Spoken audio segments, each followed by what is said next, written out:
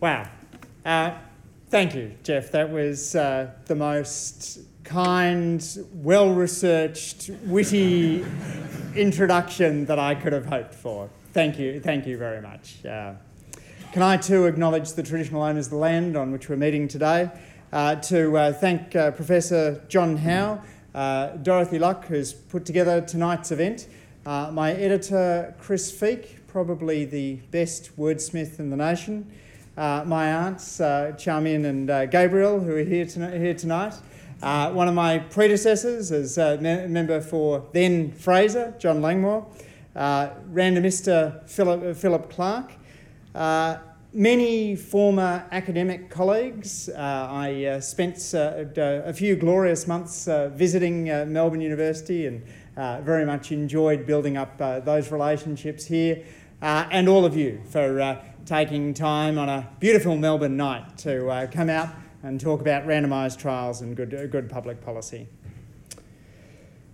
In 2013, a group of Finnish doctors published the results of a randomised trial on knee surgery performed for a torn meniscus, the piece of cartilage that provides a cushion between the thigh bone and the shin bone.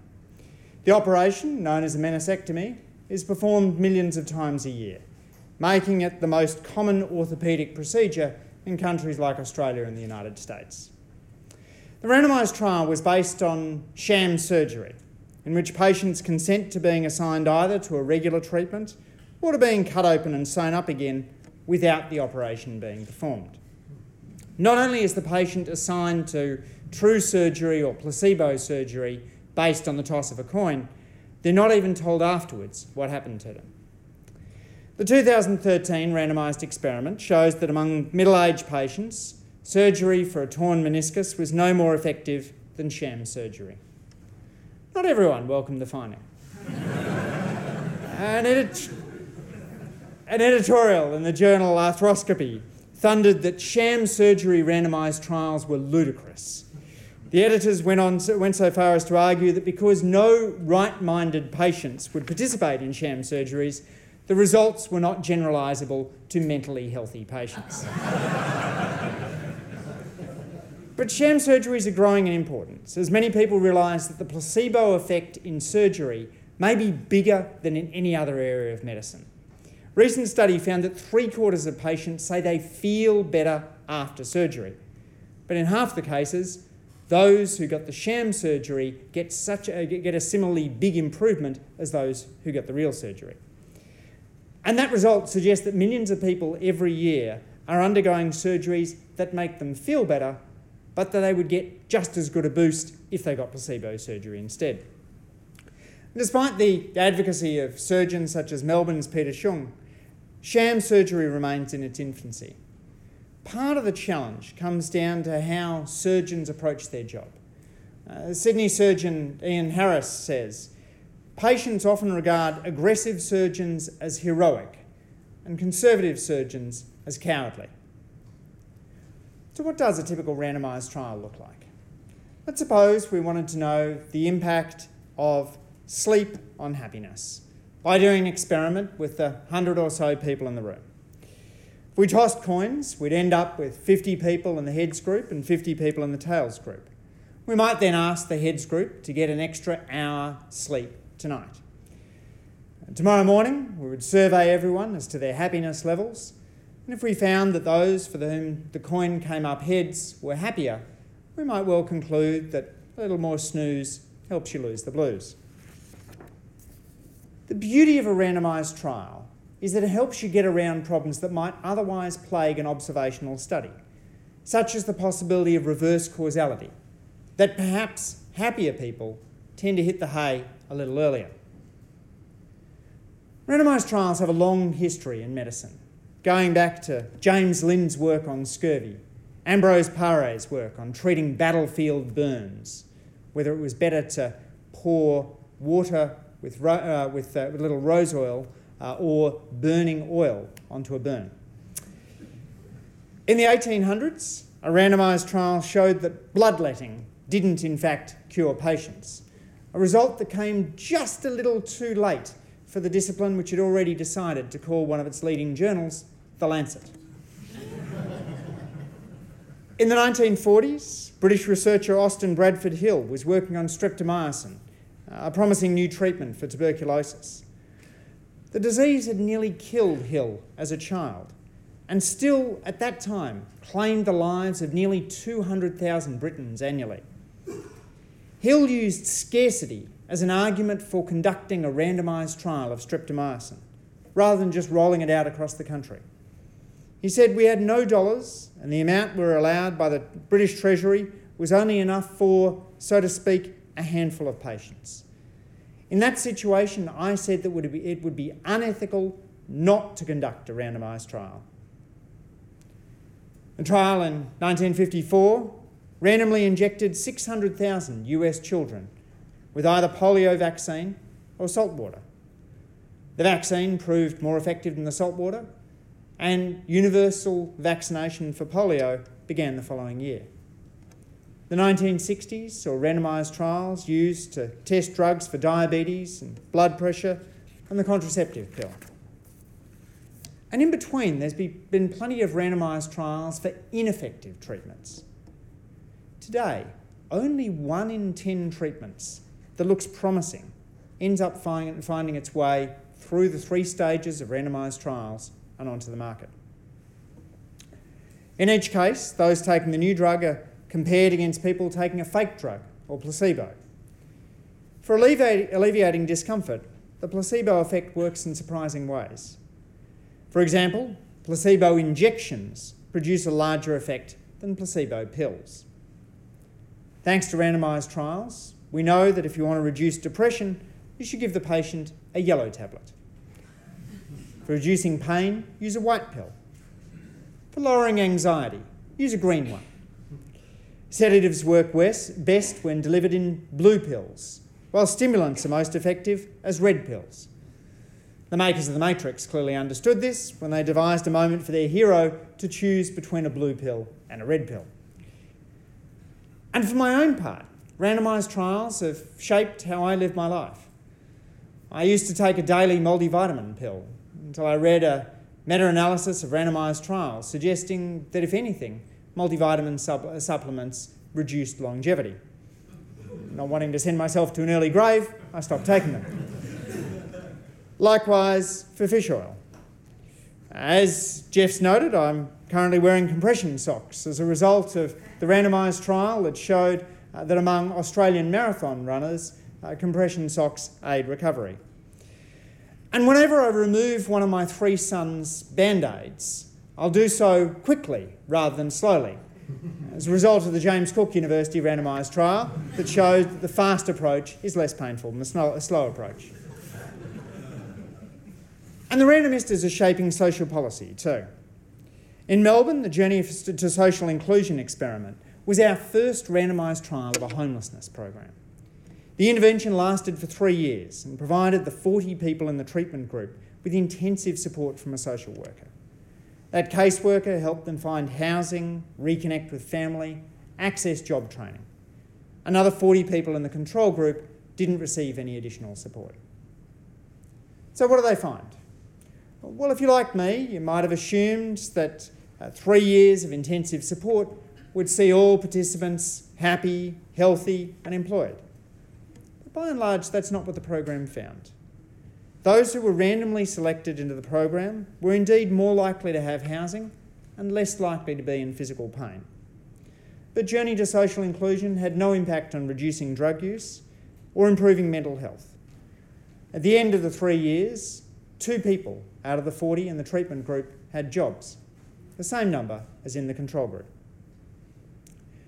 Journey to Social Inclusion is a reminder of how hard it is to turn around the living standards of the most disadvantaged.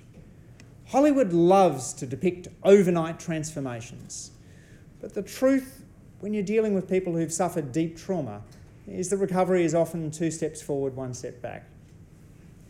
And unless we properly evaluate programs designed to help the long-term homeless, there's a risk that people of goodwill, social workers, public servants, philanthropists, will fall into the trap of thinking it's easier than it really is to change lives. Sure, there's plenty of evaluations of Australian homelessness programs that have produced bigger results than this one. but because none of those evaluations was as rigorously conducted as this one, there's a good chance they're overstating their effects. In Canberra, we did world-leading randomised trials of restorative justice conferencing, bringing offender and victim together to discuss what the perpetrator should do to repair the harm they've caused. Cases judged suitable for restorative justice are randomly allocated to it or to the traditional criminal justice process. Studies in Australia and around the world conclude not only that restorative justice reduces crime, but also that it helps victims.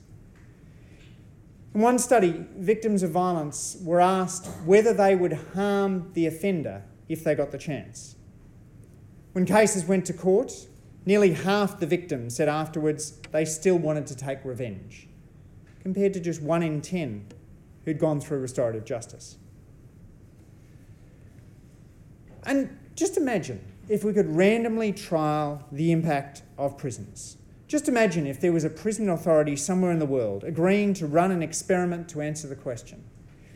Then again, it's a crazy thought. I mean, here we are in a law school recognising the principle of equal justice, and there's no way you can imagine a prison authority conducting a randomised trial of incarceration.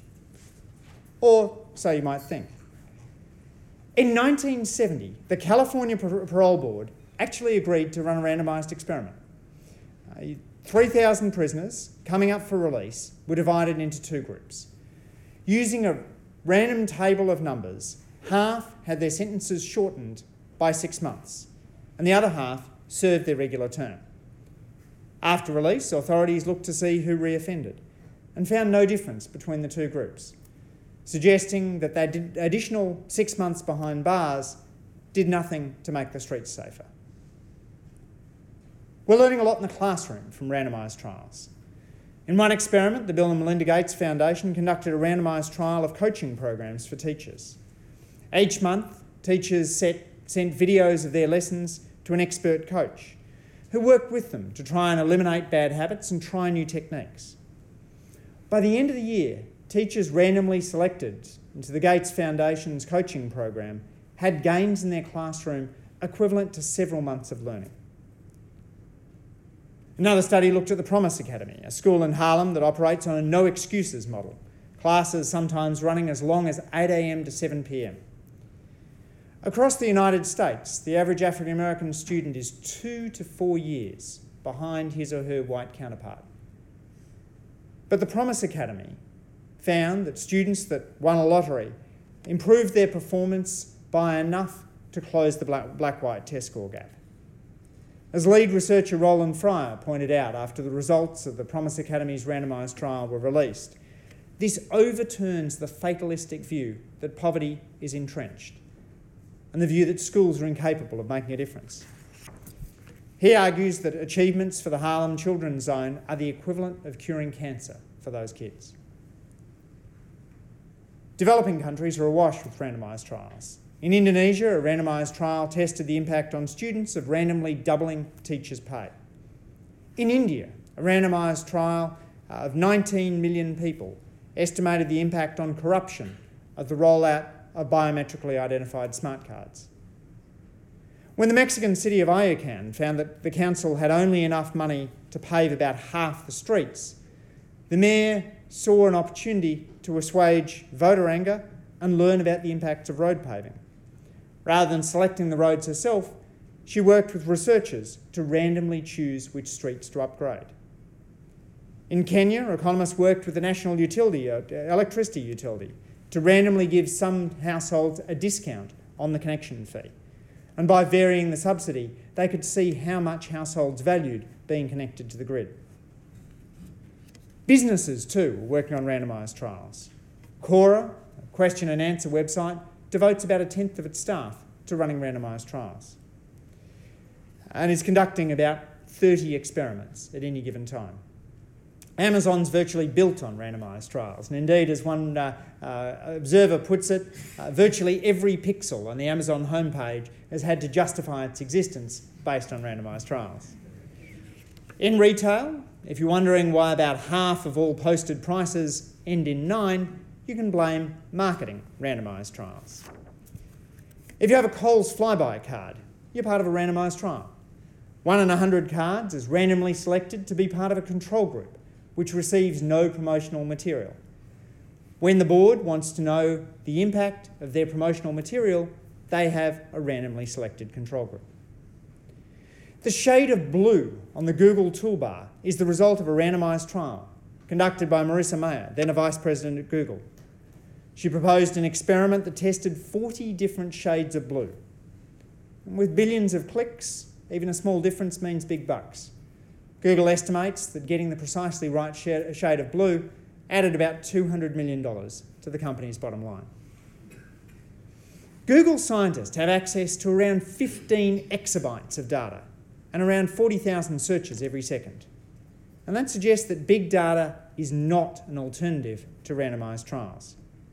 If Google gets value from randomised experiments, the same must be true for every other researcher on the planet. Running a randomised experiment in business is often called A/B testing and has become integral to the operation of firms such as Netflix, eBay, Intuit, Humana, Chrysler and Lyft. One US executive in a firm that does plenty of randomised trials says that his firm has 3 cardinal rules. You don't steal, you don't harass women, and you've got to have a control group. That's right, you can be fired for not having a control group. You can even use randomised trials in your own life. Last year I used Google Ads to run a small experiment of my own. Anyone who searched the web might have seen an ad for a new book about randomised trials. Web surfers were randomly shown one of 12 possible book titles. My editors and I each had our favourite titles, but we'd agreed to leave the final decision to a randomised experiment. A week later, over 4,000 people had seen one of the advertisements. The worst performing title, by which I mean not a single person clicked on it, was Randomistas, How a Powerful Tool Changed Our World. Runner-up was Randomistas, The Secret Power of Experiments. The clear winner, Randomistas, How Radical Researchers Changed Our World. The experiment took about an hour to set up, cost me about $50. A few years earlier, I'd written a book on inequality for the same publisher. My editor, Chris Feek, who is here this evening, wanted to call it Fair Enough. My mother suggested Battlers and Billionaires. After running Google Ads for a few days, we found the click rate for my mother's title was about 3 times higher. Chris Feek graciously concluded that the evidence was in, and Battlers and Billionaires hit the shelves the following year. And just to show that randomisation can be implemented on the spot, I'm pleased to say I've done a randomised trial to allocate a sought-after product, a free copy of my book. Putting tonight's RSVP list into Excel, I assigned each of you a random number, then sorted the sheet by those numbers. So congratulations to Emily O'Connell and Alex McLaren. Please come down afterwards to get your free copy of the book. All I ask in return is that you might mention it on social media. In the early 2000s, successful businessman Blake McCoskey visited villages outside Buenos Aires and was struck by what he saw. He said, "I knew somewhere in the back of my mind that poor children around the world often went barefoot. But now, for the first time, I saw the real effects of being shoeless. The blisters, the sores, the infections." To provide shoes to these children, McCoskey founded Shoes for Better Tomorrows, which was soon shortened to TOMS. The company made customers a one-for-one promise. Buy a pair of shoes and TOMS will donate a pair to a needy child. TOMS has given away more than 60 million pairs of shoes. 6 years in, McCoskey and his team wanted to know what impact TOMS was having. So they made the brave decision to let economists randomise shoe distribution across 18 communities in El Salvador. The study showed that the canvas loafers they were giving away didn't go to waste. Most children wore their new shoes most of the time. But the children's health wasn't any better, as the TOMS shoes were generally replacing older footwear. Free shoes didn't improve the children's self-esteem, but it did make them feel more dependent on outsiders. Let's be clear about what this meant. Corporate philanthropy wasn't an add-on for TOMS. It was the reason that McCoskey founded the firm. And now a randomised trial had shown that among children in El Salvador, free shoes were not doing much to improve children's outcomes, but were fostering a sense of dependency. Yet rather than trying to discredit the evaluation, Toms responded promptly. As lead researcher, economist Bruce Wydick wrote, Toms is perhaps the most nimble organisation any of us has ever worked with. An organisation that truly cares about what it's doing, seeks evidence-based results on its program, and is committed to reorienting the nature of its intervention in order to maximise results. In response to children saying that the canvas loafer isn't their first choice, they now give away sports shoes. In response to the dependency issue, they now want to pursue giving the shoes to kids as a reward for school attendance and performance. Never once as researchers did we feel a pressure to hide results that could shed an unfavourable light on the company. We applaud them for their transparency and commitment to evidence-based action among the poor. No one should fault Blake McCoskey for setting up Tom's Shoes, acting based on the best available evidence at the time. As W.H. Auden once put it, we may not know very much, but we do know something. And while we must always be prepared to change our minds, we must act as best we can in the light of what we do know. But when the new evidence arrived, Toms shifted. And because of that, the Toms randomised trial doesn't look like a failure at all. Blake McCoskey's goal in establishing Toms was to improve the health of poor children. The company evaluated its approach. It didn't work, so it changed tack. The philosophy of test, learn, adapt is at the heart of randomisation. Randomised trials flourish where modesty meets numeracy. An experimenting society doesn't just mean we do more rigorous evaluation. It also means we pay attention to the result. Randomisation is changing the world in medicine, in business, social policy, and potentially even in your own life. A few more coin tosses, anyone? Thanks very much.